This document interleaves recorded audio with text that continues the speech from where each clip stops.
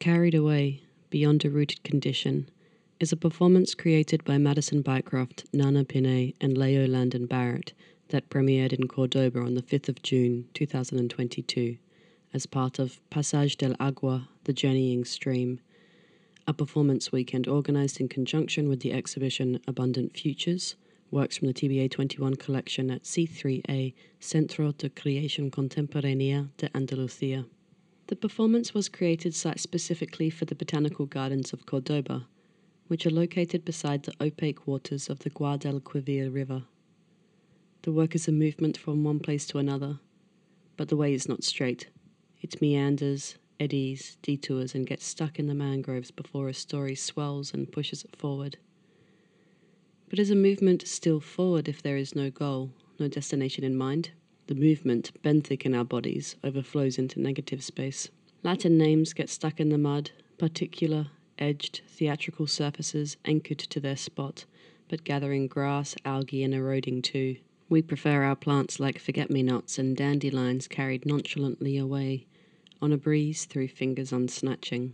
Together we speculate in song, sound, and story. Who is here? An introduced species, native and exotic? How do we recognize you, or how do we allow you your unrecognizability besides the opaque waters of the Guadalquivir? The performance Carried Away, Beyond a Rooted Condition by Madison Bycroft, Nana Anaïs Pinay, and Léo Landon Barrett begins with a rooted list, a list of things I know. It begins with numbers, then letters, then goes on to talk about naming. Number 5. Most names are established deeply and firmly by someone outside the named individual, recites the artist. The list discusses naming conventions, examples of names, the disparity between the number of names listed for plants globally, and the number of recorded species by scientists.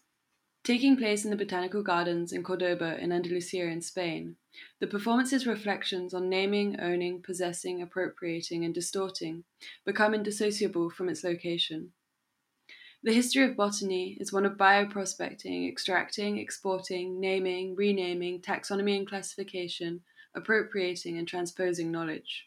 Indeed, the man who has been named the father of modern taxonomy is none other than Carl Linnaeus, an 18th century Swedish botanist whose system of categorization of organisms is still in use today. His system of organization of plant life and other organisms emerged from the idea, writes historian Londa Schreibinger, that national wealth could be aggrandized through the exact study of nature. There was, in this way, a co-constitution of the discipline of botany and its taxonomizing practices, and various colonial projects, where European bioprospectors set out to the New World in search of new food sources and medicines, either for extraction or later for exploitation in situ. In this podcast, I'll be speaking with historian Samir Boumediene, author of La colonisation du savoir, une histoire des plantes médicinales du Nouveau Monde, The Colonization of Knowledge, a History of Medicinal Plants from the New World, 1492 to 1750. We speak about his book, which provides a history of the arrival of Europeans in the Americas in the 1490s and processes of appropriation of medicinal plants for use in Europe. His work recounts the history of Europeans encountering American plants for the first time.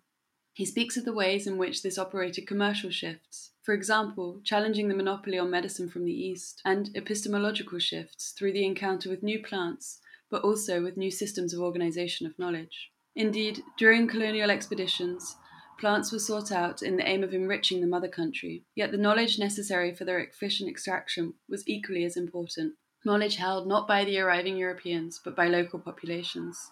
It is in this way that plants acted, among other things, as a mediator between the explorers and colonizers and the indigenous peoples they encountered. And as such, a historical study of plants can provide us a site through which we can try to understand various power relations, of exploitation and extraction of knowledge, but also practices of resistance. For example, while the Europeans came to appropriate and subjugate, they were also highly dependent on the aid of local people, not only to learn how certain medicinal plants might be used, but also to heal them when they encountered various illnesses. The guarantee of benevolent intentions could never be certain. We also speak about the local systems of classification that these European explorers encountered, and how this entailed complicated processes of translation and transposition, bringing about a number of distortions of knowledge, or instances of non-transmission of knowledge. For example, Europeans who set out to discover new plants would often try to understand their properties through analogy, making comparisons with that which they already knew, sometimes to dangerous consequence. We also speak about the links between the development of botany as a scientific discipline and the practice of medicine in Europe, and how the two are indissociable from the colonial project. I also speak with researcher Chanelle Adams, whose work on the exploitation of certain medicinal plants in Madagascar, one of the world's greatest biodiversity hotspots, is inextricable from the island's colonial past. This biodiversity is also indicative of a neo-colonial present, where the island's landscape is undergoing constant transformation in order to produce and exploit native plants for the demands of an international market, often at the expense of local needs. What is notable about this is that rarely do these practices and products come back to benefit the island or the local people, with plantations and distribution managed largely by foreign interests and companies. We talk about patents and labour, and the classification of plants, and the designation of toxicity used to discredit local healing practices, often in order to produce profitable alternative cures. Your book is entitled La colonisation du savoir, and it speaks about the way that botany, taxonomy, medicine, and colonialism have led to both the appropriation and the loss of lots of different forms of local or indigenous knowledge. And I wanted to start with a case study from your book, because you speak about the experiences of Francisco Hernandez, who was a naturalist and court physician to the King of Spain in the 16th century. And he tried to compile a catalogue of the flora that he encountered during his voyages. But he was educated in the botanical teachings of Pliny the Elder in Spain. And when he travelled, he in fact encountered another kind of taxonomy that he tried to transcribe and translate and transpose in his own work, which was destined for a Spanish audience. So I was wondering if you could speak a little bit about this story and what it illustrates about the kind of distortions of knowledge that take place when these processes of translation and transposition are undertaken. The Francisco Hernandez expedition is one of many examples I discuss in the book, but it's special for several reasons. It's perhaps the first scientific expedition in history in the sense that a learned man is paid by the king to travel and write a book about what he saw. The goal was not to conquer lands, but to conquer knowledge. In other words, the first scientific expedition in history was dedicated to the inventory of the medical knowledge of Amerindian populations. Several reasons can explain this. In particular, the indigenous mortality, the desire to find new spices, and I believe the awareness that the world was disappearing and that it was necessary to record it. For Hernandez, as you said, the expedition was a way to complete the translation of Pliny he was doing when Philip II sent him to Mexico. But Hernandez quickly understood that it was impossible to integrate American plant into Pliny's logic. Studying plants implies not only observing them, but also talking to the people in a more or less coercive way. By learning Nahuatl from them, Hernandez came across a classification system that was much more efficient than the ones used in Europe. The system was so powerful that Hernandez ended up adopting it in the book he wrote for the kings of Spain. Obviously, this work could not be understood despite its beautiful illustrations. This example thus constitutes one of the most thorough attempts to appropriate knowledge and the practical intellectual possibility of doing so. So your book focuses on the links between medicinal plants and histories of colonialism. And what is the relationship between the discipline of botany and the practice of medicine in Europe, and how were the two disciplines co-constituted?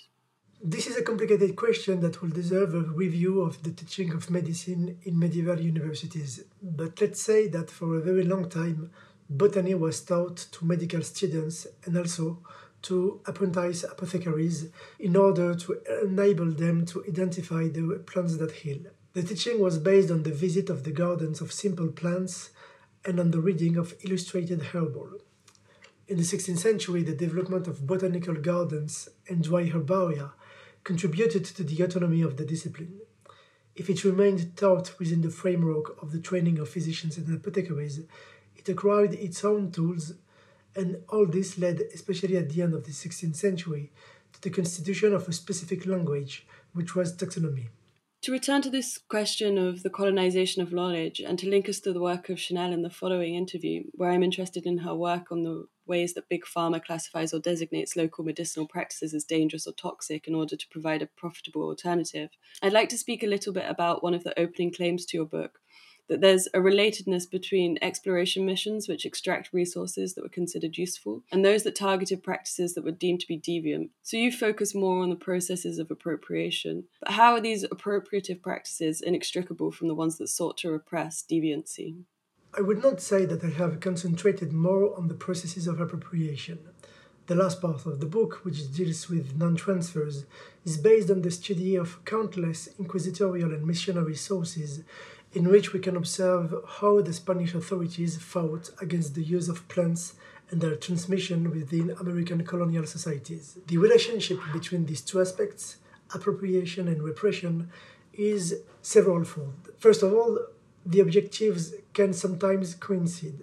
For example, missionaries who fight against the power of healers have both an interest in appropriating their knowledge when they consider it useful and combating their practices when they consider it deviant. Secondly, the actors can be identical. In the 16th century, the most important sources devoted to American healing practices were the work of missionaries involved in what was called the fight against idolatry. Finally, there is a process that is common to the appropriation of knowledge and the repression of deviance: asking questions.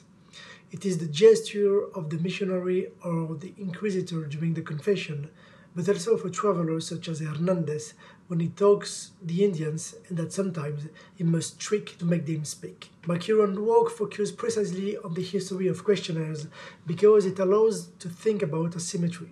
Asking questions simultaneously allows the accumulation of knowledge in certain institutions and the disappearance of knowledge within certain human groups. Samir Boumediene's work on the history of medicinal plants in the 15th century provides us with the necessary groundwork to understand how the discovery, study, and use of plants was central to both the colonial project and the establishment of a number of Western sciences. In the next interview, we speak with Chanelle Adams.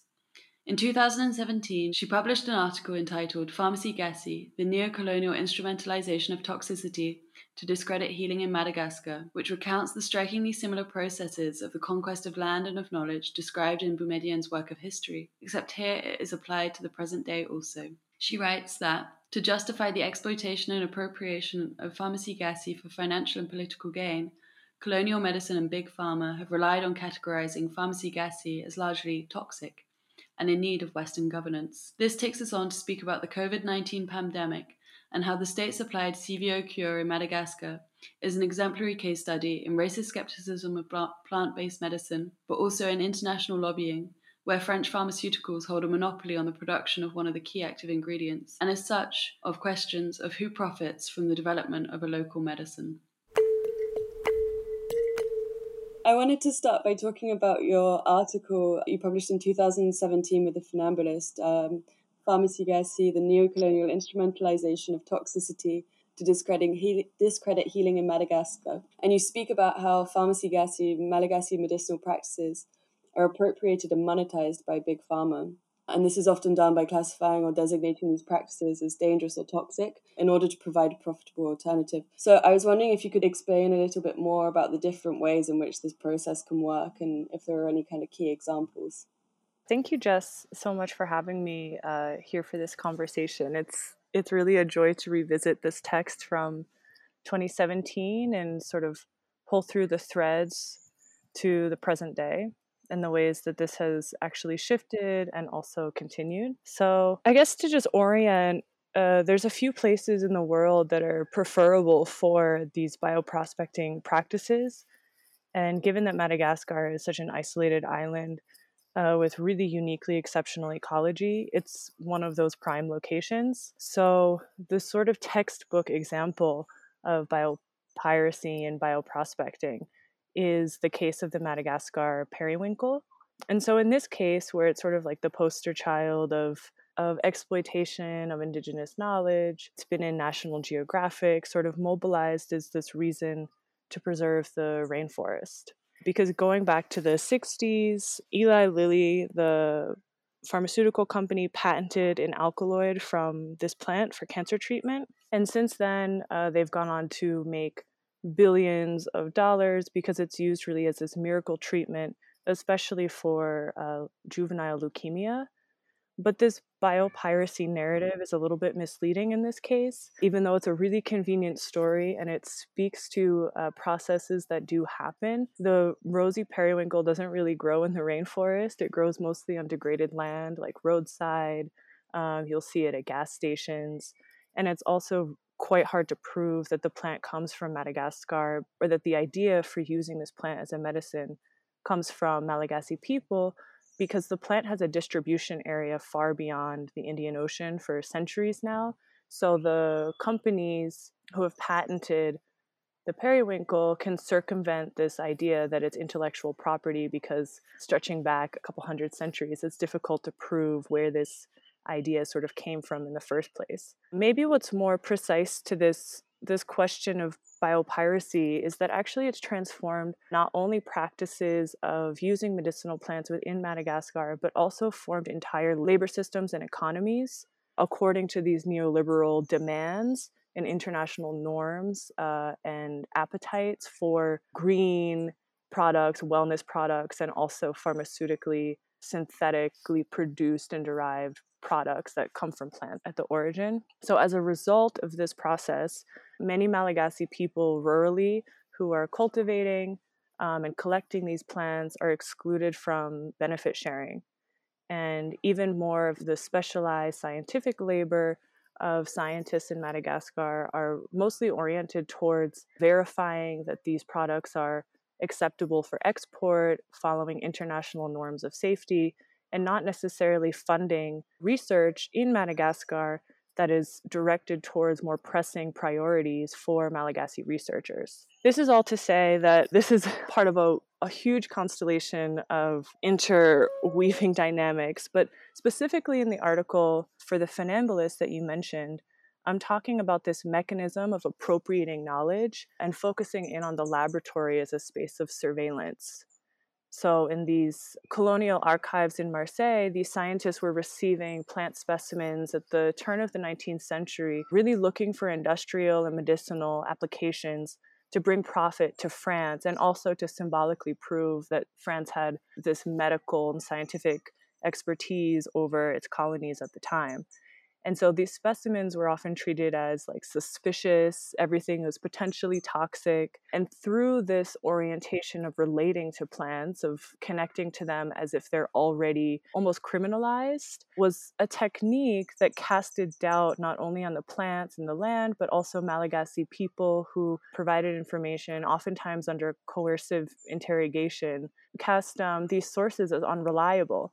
And by doing that, these scientists in France were able to sort of rewrite authorship and thus the right to exploit this knowledge and transform it. This, I think, leads me, you've already touched on it a little bit, but it kind of leads me quite nicely to the next question, where I'm interested in how these processes where big pharma, for example, profits at the expense of local healing practices, where things like patents, where the reshaping of the labor force, how these things can indicate or how they can bring us back to the earliest instantiations of the colonial project, both in terms of the kind of the role of botany, for example, but also in terms of broader modes of governance. Yes, absolutely. I mean, in its most sort of banal explanation, colonialism is about control of land and natural resources. And so that absolutely puts botany at the center, and understanding how it offers this prism where the relationship towards botany and the relationship towards medicinal plants, we can also very quickly understand certain relationships to bodies and land and people. And oftentimes that politic of who gets to live on the land and who gets to heal from the land gets caught up in that dynamic. So appropriating knowledge from indigenous and local people is not really a stretch within that mode of governance and that mode of domination of land. But sort of what's almost paradoxical in this sense is that many medicinal plants are actually toxic to some extent, and that's part of how they work. That's part of what makes a plant powerful. And this is why culturally and land-bounded knowledge is really quite useful, because there's specific conditions and indications and practices around taking certain plant medicines, even about how it's cultivated and harvested, that just don't translate into this laboratory settings where it's quite sterile and removed from context and social relationship. Yeah, this is something I was interested in Samir's work as well, this question of kind of transposition and distortion. But I also wanted to just move on as well to another more recent article that you published called The DJ and the Miracle, published with Drift. And you recount the story of CVO, which is a Madagascar COVID cure, which was promoted by the president, Rajoel. And he extolled the virtues of this cure with quite a nationalist rhetoric based on what you're talking about the island's exceptional biodiversity and its strong history and tradition of plant medicine. But what you explain in the article is that only one of the ingredients in CVO is native to Madagascar, and the primary active ingredient is actually Artemisia annua, which is an Asian import to the island. And I thought that it's notable that it's Paris-based orthodontist who's president of the Maison de l'Artemisia, who tipped off the president to its potential curative qualities. And then more notable still that the island's Artemisia plantations are run by Bionex, which is a French-owned pharmaceuticals company. So I guess I just wanted to dive into this case study a little bit more in the way that it kind of continues to illuminate some of the things we were talking about, the kind of neo-colonial practices embroiled in contemporary medicine and care. This story is quite an interesting one to follow, because there are all of these pieces about this nationalist rhetoric. I mean, in the part of the Malagasy independence movement coincided with the foundation of IMRA, which is a Malagasy scientific research center for the research of medicinal plants to be used mostly on a national level by and for Malagasy people. And so in the creation of CVO, IMRA was recruited to develop a medicine, which on the one hand, while it was not officially approved at the time, was a medicine that sort of followed the norms of how Malagasy people, especially on the countryside, would consume a medicine through decoction. And so it definitely excelled in the sense of offering something that would not seem totally foreign and imported to sort of the day-to-day person. And it also didn't pose any extreme medical side effects and risks, which is obviously another concern in terms of COVID prevention and treatment options. But on the other side, if you pull the strings, it leads back to certain business opportunities and relationships that were pre-existing, that predated COVID, because Artemisia, as you mentioned, which comes from Asia, has already been proven to be effective in combination with other plants and medicines against malaria. And in fact, malaria has proved to be a far more pressing medical concern for people in Madagascar than COVID to date has been. So what's quite telling here is that this COVID organic cure was actually oriented towards international market tastes, but to serve a local need in a way. But in terms of who profited from this and what actually was the result, I mean, the Artemisia plantations and the production facilities were all sort of held at the national administration level, and also the suppliers, of course, like Bibliothèque, which are foreign pharmaceutical companies. So I'm not sure, in terms of, to return to this benefit sharing question, how much of this sort of touted Malagasy medicinal cure actually benefited, at least financially and benefit sharing wise, everyday Malagasy people. It's a fascinating story, and kind of one that really brings up this kind of question of not just appropriation but recuperation as well. Is it still being produced?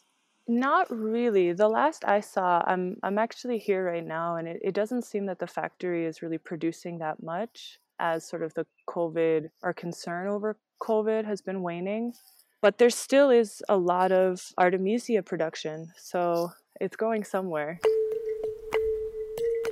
In Samir Boumediene's book, La colonisation du savoir, which we discussed in the first interview in this podcast, he opens by stating that sometimes it is impossible to study social relations without making space for plants. Indeed, both in his work and in the work of Chanelle Adams, we see, to quote him again, the power that the transformation of plants operates simultaneously on the scale of the body, worlds, sensibilities, and landscapes. Plants are often treated as a sort of inert background figure, part of the landscape upon which human and social relations play out, and associated practices such as naming and classifying often appear anodyne. However, when we focus our attention on them, we begin to see how what might appear to be small gestures or small things can be transformative on worldly scales. The discovery of a certain plant with medicinal properties might have meant that certain populations, the criminal, the poor, the insane, would be tested upon.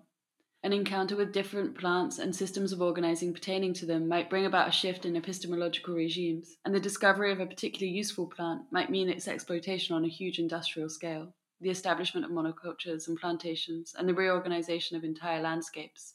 Where bioprospecting and the search for so-called green gold was at the vanguard of many a colonial project as far back as the 15th century, we can see through the examples that emerge from contemporary Madagascar that Chanelle Adams provides us with that such practices continue to persist and are embroiled in some of the most pressing issues of today.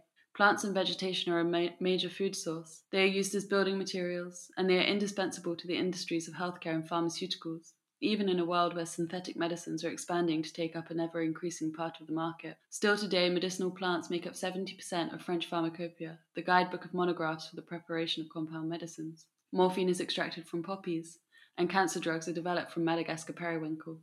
Their cultivation, extraction, and exploitation encapsulate in many ways a colonial legacy, where transnational corporations control and profit from the land of nations like Madagascar, and foreign regulatory bodies dictate usage and distribution. Where Samir Boumediene describes instances of non-transmission, where indigenous systems of classification and naming could not be accurately transposed into a legible Western framework due to language barriers and modes of transmission, such as orality to the written, for example, or where there was outright resistance and refusal to transmit knowledge, we see how such botanical and vegetal knowledge is still in the process of being lost too, when industries and international bodies wield a monopoly on the production, consumption, and usage of many plants at the expense of local practices and knowledge. As Madison Bycroft reminds us in their rooted list, to return to the original performance, scientists count 1.5 million different names for plants on Earth, but botanists estimate that there are just 300,000 existing species. Indigenous names were not included in this list. And while we might mourn the loss of this knowledge, decry the violence of omission and of suppression and exclusion, it is also in this space of non-transmission that we might find resistance.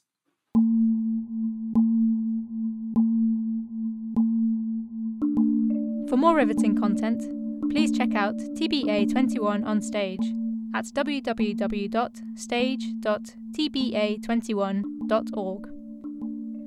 TBA 21 on Stage's editor-in-chief is Francesca Thyssen-Bornemisza. Content curator, Soledad Gutierrez. Project manager, Nina Speranda. Curatorial assistant, John Aranguren. Audio editor, Alvaro Chior. Theme music, Carl Michael von Hauswolf. And I am Madeline Robinson. Thank you for listening.